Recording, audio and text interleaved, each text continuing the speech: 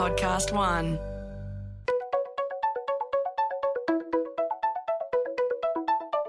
Hi, this is Paul McIntyre. Welcome to the MI3 Audio Edition. I've been a business journalist for 25 years covering the marketing, media, agency and tech sectors. In this series, we talk to industry leaders about the global and local developments that you need to be across this week. Well, this one is big. The data is brand new, and for Australian marketers, it should prove massively motivating. The Global Brand Master of Advertising Effectiveness, the Peter Field, is with us today to unpack a new Australian study he's been involved in with the Communications Council. It shows Australian marketers are breaking radically from their US and UK peers on long-term advertising spends versus GDP growth. Now, Australia is really out of sync. Quite markedly so, it seems. In fact, we could be seeing Australian and New Zealand marketers showing clear signs of panic. So joining Peter Field today is Communications Council CEO Tony Hale and LinkedIn's Director of Marketing Solutions, Prue Cox, where Peter is one of LinkedIn's B2B Institute's research fellows globally. So welcome to you all. This, I think, is going to be a fascinating conversation. And Tony, to you first. We'll drill down a little later into the findings and implications for Australian brands. But before we get to Peter, what the hell is happening in Australia? You've got a imminent report coming out called Advertising Effectiveness Rules, Winning or Losing in a Recession. And really interesting, it has uncovered some quite stunning data on how different and possibly bunkered down Australia is to the US and the UK. So can you just talk us quickly through the key top-line findings there, Tony, and then we'll get to some broader conversation with Peter and Prue. What the hell's going on in Australia at the moment? Thanks, Paul. So we launched Australian Advertising Effectiveness Rules last year after spending a fair bit of time with Peter Field and Rob Britton analysing the Effie's database that we just set up. And we did our first report last year and we got really, really good feedback from the marketers, many of whom we work closely with in the Effies. And as Australia hadn't had a recession since 1990 or 91 and New Zealand since 2008 or 2009, we thought, well, wouldn't it be good to assess how Australia handled it and how international people handle it and bring the best advice we possibly could to the market. So we got Peter and Rob involved. And I don't think it was a surprise that even though we hadn't had a recession, we found that marketers were cutting back their budgets because we live in a global economy and we have a lot of global accounts, global businesses. So that wasn't really a surprise. And we always sensed that there was an element, if the world seizes, the Australian marketers put themselves to bed with a hot water bottle. But what really surprised us is that they stayed there. They didn't really come out. And when we were mapping GDP with ad spend, we were finding that both in Australia and New Zealand, we weren't recovering like the US and the UK were, and they're the ones that had the real recessions. This is going back, Tony, to the early 90s recession or back at the GFC? Did you see this market divergence? Well, in Australia's case, it was from the early 90s. Right, because you've actually produced a couple of charts which are quite striking visually. Obviously, we can't display that in an audio in a podcast. But if you look at the charts, they're a market. You see Australia, US, and the UK having some similar trends and tracking ad spend versus GDP. Australia sort of goes in a really different direction, like a fork in the road, if you like. So, what do you think? What's your initial hunch there? Before we get to Peter, Tony, what's your initial hunch on what do you think's going on? The thing that I have noticed is probably a couple of elements. They firstly haven't had the experience. So, if we haven't had a recession since 1991 and the average lifespan of a marketer is 2 years, there's probably more than 10 marketers in any one brand or company since we first had it. So firstly, there's the first-hand experience of how to deal with it. Secondly is having the right data points and the proof to be able to talk to the CFOs on how they might actually manage it, and going and having constructive conversations with CFOs and CEOs about how they might manage it and how they might grow themselves during a recession. But probably earlier, over the last 10 to 15 years, we hear an increasing amount of people that are assessing that marketers in Australia, not just in Australia but globally, have sort of lost the reins on the strategic thinking to a certain extent, and it's been taken over by finance operatives within companies or strategy people in their own right. So I'm not sure that they have either some of the tools they need or potentially some of the influence they need to be able to manage it as effectively as most would like. Well, Peter Field, we hope, has all the answers. Peter, you've seen the data. Obviously, you're involved in it in the Australian research. Did any of this surprise you when you saw it? And then talk to us a little bit about what you think is going on in the mindset and the MO of Australia versus the UK and the US. Surprising data, yeah? Yeah, look, I mean, I'm not entirely surprised by this for the reasons that Tony's already talked about. I mean, clearly what we are seeing in Australia is the indications of some very, very severe cutting going on. In the UK, we're forecasting something like a 14% cut. It's looking like it's going to be more severe in Australia. You can certainly explain part of that, I think, by perhaps less experience in the Australian marketplace than in the UK of handling recessions. I often joke that we're world leaders in recession in the UK. We really, we have more than our fair share of them. So I think there is some understanding in the UK that that recessions are not an obvious time to cut marketing budgets. In fact, there is a very good reason to maintain them. But, I think we can get cocky in the UK and think that somehow we're smart enough to work our way through it. We're already seeing a lot of evidence in the UK of businesses, major brand owners, who are already making rookie mistakes about this and beginning to cut their budget because of the kind of CFO-CEO axis. And Tony's absolutely right. I think the dividing line between businesses that see recessions as a time to hold their nerve and indeed to be opportunistic, and those who cut and run, is really very strongly focused on the extent to which the CMO has influence with the CEO and CFO, because you've really got to put that argument at board level that says, look, there is a fantastic opportunity sitting staring us in the face. And in this report, Rob Britton has interviewed some of the Australian marketers who get that and some of the Australian marketers who have put that argument to their boards and managed to get their backing to it. But that's a big ask for marketers who have been kind of cut out of the boardrooms increasingly and have perhaps lost that influence. And they really need to find it. Now is the time that marketers need to refine that voice, get an evidence-based argument. And there's tons of evidence out there that says, we should reinvest. Clearly, the omens aren't good in Australia because even in the GFC, when you didn't technically have a recession, unlike the rest of the world, you still cut and ran. It was almost as if it just seemed like a good thing to do at the time. Somebody once said the only thing we have to fear is fear itself, and I think perhaps there is a certain amount of that going on at the moment, that we're all bigging up. Peter, there is a good argument, or not, there is an argument in Australia that says, like the UK post-GFC, where there was a recession in the UK, marketers in the UK and US perhaps more seasoned in recessions, and we don't have that here. We didn't learn any lessons out of having a recession post-GFC. We breezed through it, a bit of creative license there, but there wasn't the pressure, that marketers didn't have the pressure in Australia that they had in the UK. Are they more seasoned? Are they behaving differently now, do you think? Is there some institutional or learning that's gone on? Are they better at it? I think the answer is almost certainly no, because I don't think people are getting better at it in the UK or in the US at the moment. I think we're making the same rookie mistakes. It's been more than 10 years since the last recession. There's a new generation of marketers in there. They've got to kind of learn it all over again. But the evidence is really clear that, you hold your nerve, you at least maintain your share of voice in market, or if you can find the resources, you boost that. You'll be able to do that for less money. It's a great time to invest. And these should be seen as times of opportunity. But I don't see there's a big learning in Australia or New Zealand any more than there really is in the UK at the moment, because we've all got to learn it over again. But there is a second threat as well, because there's two big battles I think that marketers have to win in recession. One is to defend budgets enough just to keep a share of voice there so they can keep the brand hanging on in there.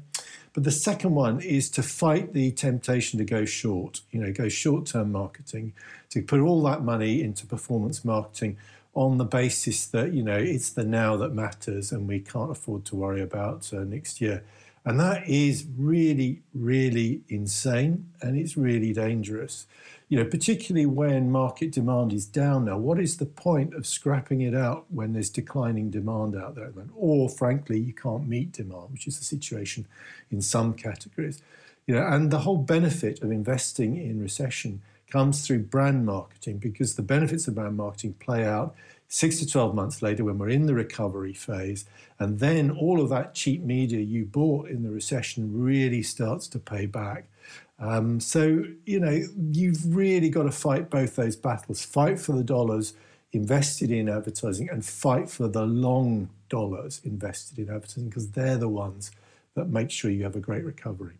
Peter, you got big support globally from the marketing community around your work and the data that's coming out around exactly this, long and short of it, the long-term brand building, short-term activation and the weighting, the balance between it.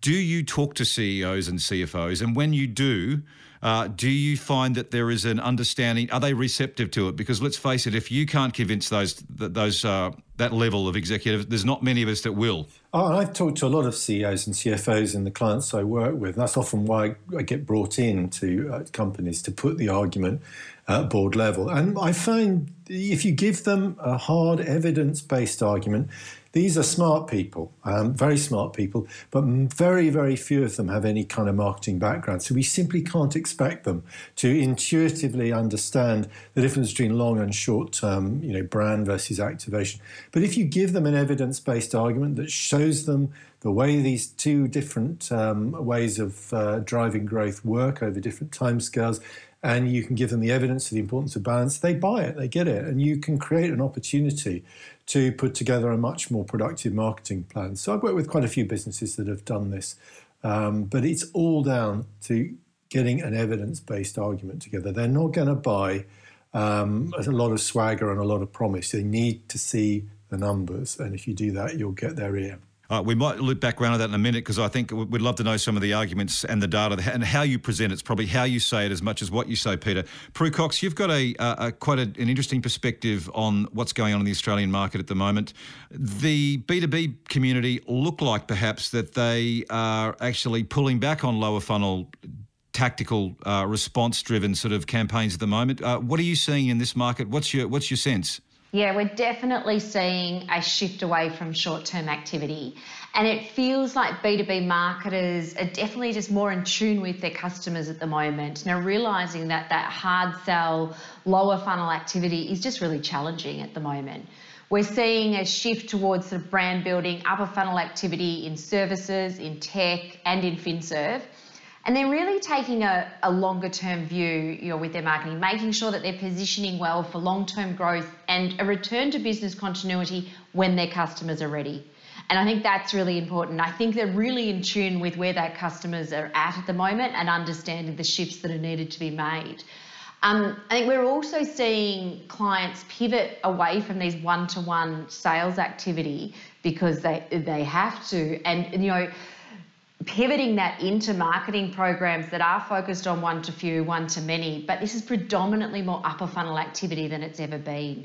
So where they're shifting away from, that traditional sales activities that would have actually, spurned into those short-term results, they're realising that where they actually need to be focusing, both their time, effort and investments is in that lower funnel to actually build on long-term growth. So it is quite a shift from what we've seen. It is a big shift, Prue, and a part of it, I think we talking earlier about this, is because some of the ability to do sales one-to-one and events are all off, and so they are literally saying, what else can we do? Is that part of the causal effect here? I think so. I think definitely the understanding that one-to-one sales isn't an opportunity there. Events have been a very big part of B2B marketing programs.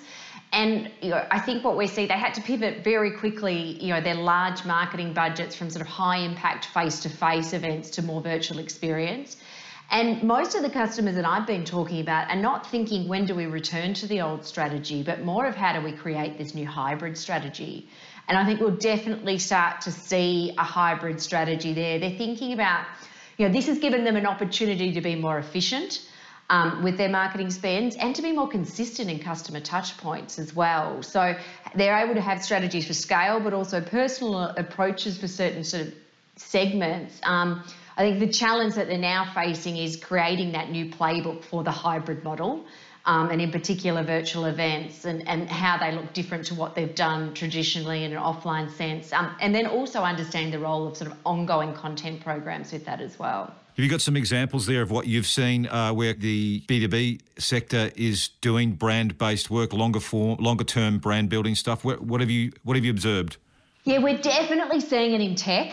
The tech brands, which have for so long been focused on that lower funnel activity, they're shifting their creative very much to be more humanised, showing empathy, creating a purpose for their brand. And I think they're understanding that they need to focus on positioning their brands for the long term with that buying committee. You're seeing that locally with the likes of IBM, Salesforce, ServiceNow, who've all traditionally been more lower funnel activity, doing some really interesting creative work focused on brand. You're a tech company, Prue. Are you walking the talk? We are. I mean, as much as everyone else has had to pivot really quickly, we've had to pivot really quickly as well. And I think, we're learning as much from our clients as we are from our own marketing activities. But certainly, we focused a lot on events, which now have had to go into the virtual space, and then just trying to understand and learn, how to actually customise that type of experience to the right segments online. But definitely we're in the same boat where we now think we'll continue to have a hybrid model. It won't be just a return to what we had. It'll actually, creating and forging a new playbook for how we actually, market to our clients. Well, Peter, as I mentioned earlier, you're a research fellow, I think, with the B2B Institute out of New York, LinkedIn's B2B Institute. You authored a report earlier this year on the long-term brand building, short-term activation for the B2B sector. What do you make of what Prue's saying? Does this sort of make sense to you? And is it the same in your market in the UK and the US? What are you seeing? Yeah, no, well, look, first of all, full credit, I think, to LinkedIn for the enormous work they've done in the B2B sector. I mean, my colleague Les Binet and I wrote a report for them last year where we looked to see if we could validate the same long and short effects and the key findings that come out of that observation in the B2B world. And we found that they hold very strongly in B2B. There is a need to do the brand building alongside activation if you want to drive maximum growth, maximum success. And LinkedIn have really, really pushed this out there. It's been an enormous success story in terms of, just kind of hitting the B2B world. So I think there has been a real understanding. There have been a lot of B2B marketers out there who've said, hallelujah, we've always thought this, but we needed the evidence. I think it's made a big difference in B2B. We're definitely seeing that. I think B2B brands are increasingly understanding that and in the same way realising that recessions can be a time of opportunity when you've got a brand building agenda to do. This is the time to do it. And particularly if you can hook yourself into the kind of moods of B2B businesses at the moment, who are looking for a slightly different kind of approach. The short, hard sell isn't playing well generally in marketplaces, whether it's B2C or B2B at the moment, whereas the more humane, the softer long-term sell, brand sell, is playing better to the moods of businesses and people now. So it's the time to do it. And I think, as I say, full credit to LinkedIn to getting that realization out there at a great time. Prue or Peter, do you think B2B is then catching up with how B2C, business to consumer companies have been operating for a while? And Peter's talked about how they're not actually walking the talk necessarily, but their understanding of long-term and short-term is probably perhaps more advanced, has been more advanced, progressed at least, than B2B. Is that a fair observation, but B2B's catching up? I think, B2B for a long time has been very sophisticated in understanding the ROI, but that has predominantly sat at that lower end of the funnel. I think where they're definitely catching up is understanding measurement and ROI for brand activity and then being able to communicate the value of that internally and to actually create more of a voice. I think the shift in the role of sales at the moment, because a lot of salespeople can't do the role that they were doing previously with that face-to-face customers, is actually shifting and elevating then the importance of marketing and giving marketing more of a voice. Interesting. And that's longer term, you think, Prue? That'll hang around a bit. I think it will, because I don't think it's going to be a short shift back to where we were. And I think what is definitely happening for marketers that I'm speaking to is they're going to take the great things out of what, has happened now. They're going to take the silver lining pieces to actually help build their strategies forward. And that means that we're going to see more efficiencies. We're going to see a closer relationship between sales and marketing. And I think we're going to start to see CMOs have more of a voice at the executive table. That makes sense to you, Peter, and the business to consumer, the gap that might be closing between those two sectors, do you think? Yeah, no, absolutely. I think B2B, as Prue said, are very smart, sophisticated, like many in the B2C world, been very led by short-term ROI in the past, but they've realised that there is a real need to broaden that, broaden the metrics and broaden the understanding. Because let's be clear about it, if you're led by short-term ROI, which so much of the performance marketing world is overly obsessed with, if you're obsessed with short-term ROI, you don't get the brand thing. You don't do it, you don't measure it, you'll never do it. And of course, the problem is that you're not going to drive long-term growth if you just focus on the short term all the time. You've got to do both, but you've got to have the metrics in place. And I think it's a really, really important development. That's a very important way, I think, in which B2B is perhaps going to catch up and overtake the B2C world, getting that kind of broader sense of what we need to measure.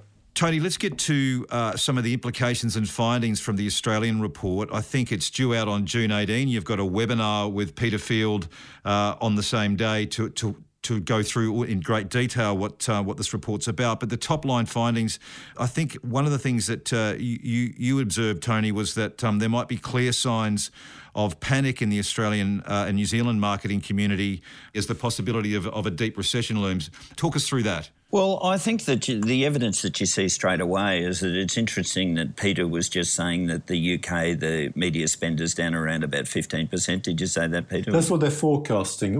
I don't know the latest numbers. Last time around the GFC, it was about 20%, so I would expect that to be about right, yeah. So I think the point is that the SMI figures for April and probably May are going to show a dip in paid advertising of around about 35% in Australia. Now, that's a very dramatic fall when you consider that the implications, both economically and from a health point of view in Australia, are nowhere near as significant as in North America and the UK. Now, you can understand certain categories and industries within that because they've had planes shut down and shops and pubs shut and all of that sort of stuff. But I think good marketers will look at this as an opportunity, and it's a great opportunity where media rates have gone down to go out there and do something positive. And it's not to say that there isn't good advertising, because there has been some good advertising. And interestingly, I think there's been a return in some ways to older style advertising. You've seen the banks, for example, who are in a very busy sector, go back to information campaigns and surprise, surprise, we're seeing double-page spreads in newspapers. It seems that people have rediscovered newspapers, which have always been a very good medium, as Paul, you and I well know.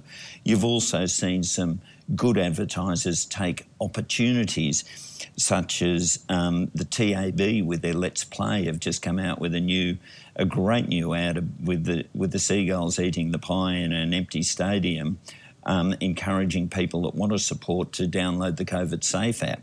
You've seen BCF, Boating, Camping, Fishing, encouraging people to set up camping in the backyard of Anzac Day in self-isolation, and having a great new retail ad, which is a spoof on setting up for a home office. There's been Colgate Smile, I've even seen Cocoa Pops and stuff like that. So it's not as if there isn't advertising out there. There is advertising and some good advertising. But if you have the situation where we're dropping 35% and the UK is 15 to 20%, where it's far more severe, you've got to understand, you've got to ask the question as to whether the Australian marketing community is losing confidence in the ability of advertising to perform not only their functions but stimulating an economic recovery.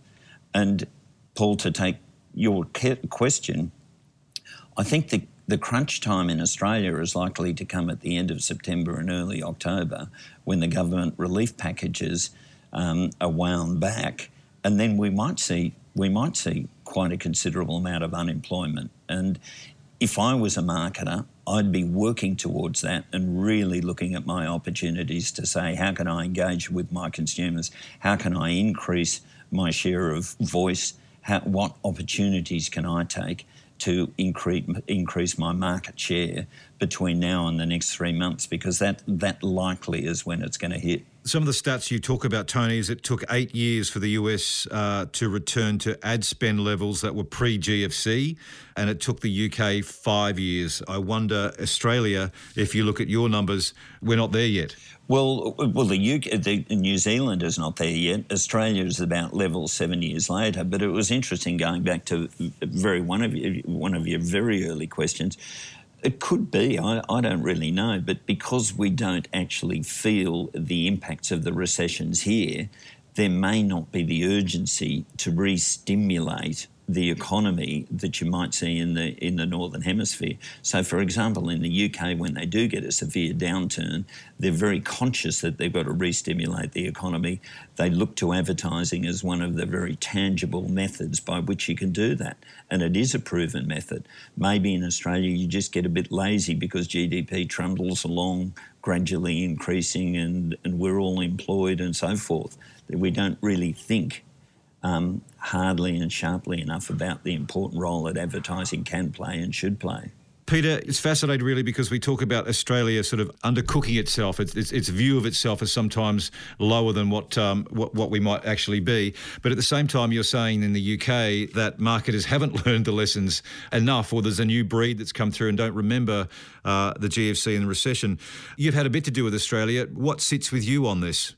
Well, look, as Tony says, in any market, there are some that get it and some that don't. And what we're seeing in the UK is clear, classic, same as the GFC response, budgets being cut, but a lot of money going into performance, short-term marketing. And I'm pretty sure that's going to be happening in Australia too. So, I think this is something you really have to watch out for. You have to keep the balance right. There is certainly no suggestion that it is smart to switch the balance into short-term marketing right now. In fact, if anything, the suggestion is the other way around. If the short-term demand is either not there, reduced, or frankly you can't meet short-term demand because of supply chain interruptions, then it seems to me to be insane to dial up short-term marketing. But we know this is going on, and I'm absolutely certain it'll be going on in the Australian marketplace. Aside, of course, from Prue's observation about the B2B world, who seem to be perhaps smarter in this respect. I think the same knee-jerk responses will be happening in Australia as elsewhere, and you've really got to kind of fight back against them because the knee-jerk responses are not the smart ones. Are you aware of any sound, strong arguments, economic arguments, to why advertising shouldn't track GDP, Peter? I mean, clearly, what we know has been driving advertising growth in the UK and the US, particularly in recent years, has been massive innovation in those marketplaces. So we know a lot of the growth in advertising has been driven by new and greater numbers of advertising. So things like the, D2C revolution that has been absolutely exploding in both the US and the UK has been a big part of driving that. For our listeners there, D2C, if you don't know what D2C is, that's direct-to-consumer companies. They try to cut out the middlemen, intermediaries, and go direct, just to be clear. Absolutely right. So with direct-to-consumer, you're not going through the retail, you're selling direct-to-consumer, so you've got to advertise, you've got to get consumers to know you and know you well.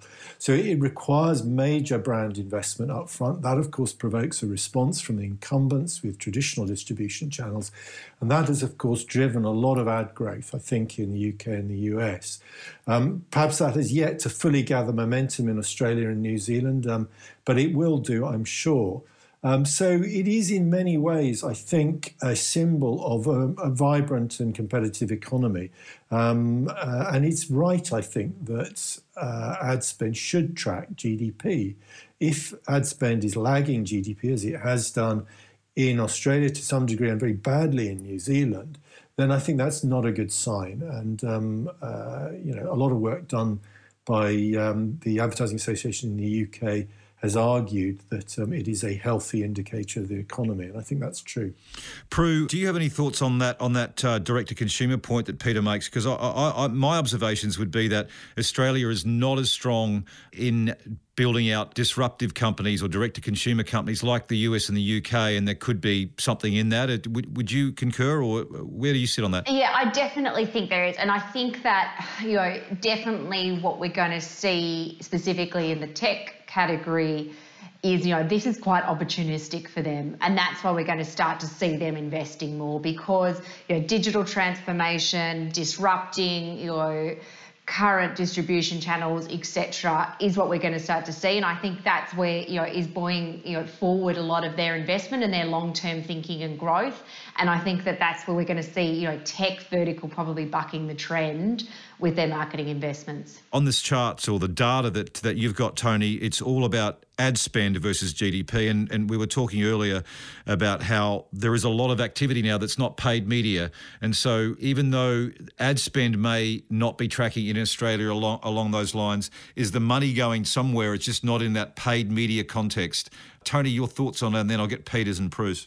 Look, a couple, and there's certainly an element, but we probably should. You asked a good question else about what other economic features could be influencing here, and even though Australia has had 28 years of GDP growth, I think it's fair to say that a fair amount of that growth is what I would term lazy growth. In that it can be driven by immigration, and we've had net immigration of something like a couple of 100,000 a year for 20 years, and within immigration you certainly get growth in non-market activities such as infrastructure, medicine, education, all of those sort of things. So if you actually did a GDP per capita, it wouldn't have shown that long-term sustained growth. So you do have that element that you've got to take into account. Having said that, advertising should be increasing roughly in line with GDP anyway. Now, it is fair to say that maybe what has happened in Australia is that there's been a lot of experimentation with owned and earned media as distinct to paid media. And I think it's fair to say that without having stats, that there's a lot of marketers that find it very easy to develop their own content and drive it through their own social, their own digital tracks, and concentrate on shorter-term activation-oriented campaigns, the brand building. And some of that wouldn't have been caught in these figures because these are paid advertising. But that probably supports the argument that we're talking about in any case, because what it's saying is that it's not being used for productive marketing purposes, in that you're not using it to building long brand sustainability and long-term profitability. Peter, do you accept that there may be a diversion of budgets away from paid media where it's easy to track, easy to monitor and quantify, versus some of the other stuff that goes on? And we're talking, to Tony's point, about content, whether it be owned and earned channels, social channels, producing content for that. But beyond that, customer experience management and actually trying to improve, using a lot of technology and new thinking to improve customer experience so that these companies can walk the talk later without telling everyone they're fantastic, show you're fantastic by improving your customer experience journeys and so forth. Is there anything in that? I'm a huge supporter of investment in customer experience. It's clearly crazy to imagine that we can make brands successful in the long term simply through comms. So big supporter of that. I'd just make a very obvious observation really here that if you really want to get the return on investment in customer experience, you kind of need to tell people what you've been up to. So the two go hand in hand. And we know this very well from the UK data I work with, the IPA data, that if you want to generate earned media, if you want to get people more au fait, more understanding of what you're doing, you need the paid media to prime that. If you want to get people talking about your brand, it's great that you're doing good stuff in customer experience or content or whatever, but you need to tell people about it. They're not going to find it for themselves and they're not going to share it otherwise. So the two got to go hand in hand. But I certainly support the sense that marketing should be more than just the colouring in department, more than just comms. It should have influence in all aspects of the brand. Its distribution, its pricing, its packaging, and the customer experience. Absolutely important that marketing gets back into a broader, the CMO gets back a broader role in terms of driving those other facets, which many businesses, the CMO, have lost that influence. Really need to get that back. All of these things need to work together. So I fully support that, and I think it would be a healthy development if that is indeed what is happening here. Prue, you're obviously a platform that covers both paid and content, if you like, and companies use you to distribute content. What do you make of this argument? I mean, we really encourage our customers to have a very healthy and dedicated approach to organic content. And we do feel that the more that you can optimise your organic, then, the ability to optimise on your paid. The majority of your organic activity is going to reach your existing customers or your employees. So your opportunity with that to start to look at increases in market share, to increase your overall share of voice against competitors is very low. So we talk about the role of organic and paid together. It shouldn't be an either or. There's a place for both of them, and they both, do have some really core objectives. But the real strength is when they can come together and work very strongly together. Prue's just said something really, really important that I think everyone needs to really note. We know from all the work done by the Ehrenberg Bass Institute in Australia that if you want to drive growth, you've got to be reaching out to new customers. And I think the danger is a lot of the kind of organic customer experience stuff will just play to existing customers. And if you want to drive growth, you've got to get that message out to non-customers. And it won't necessarily find its own way there. That's why paid and organic need to work together. And that's a really, really clear finding of lots of analysis. Yeah, great points. We're going to wrap this up very shortly, but before we do, Peter, I want to get to you on the definition of what investing in brand is. We talked about this a bit earlier. We had Suncorp's CMO on MI3's podcast a little while back, and she talked about, during COVID, by the way, and she talked about how they were continuing to invest in brand.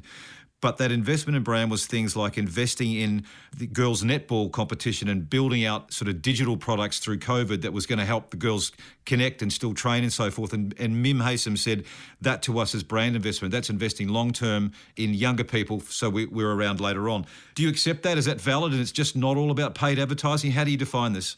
Oh, absolutely. I 100% support that. I think there's been one of, the really positive aspects of this pandemic. There's been a lot of businesses, probably for the first time, have experimented with, what you might call purpose, putting money and effort and people and even manufacturing resource into good causes, into things that help people in this current downturn.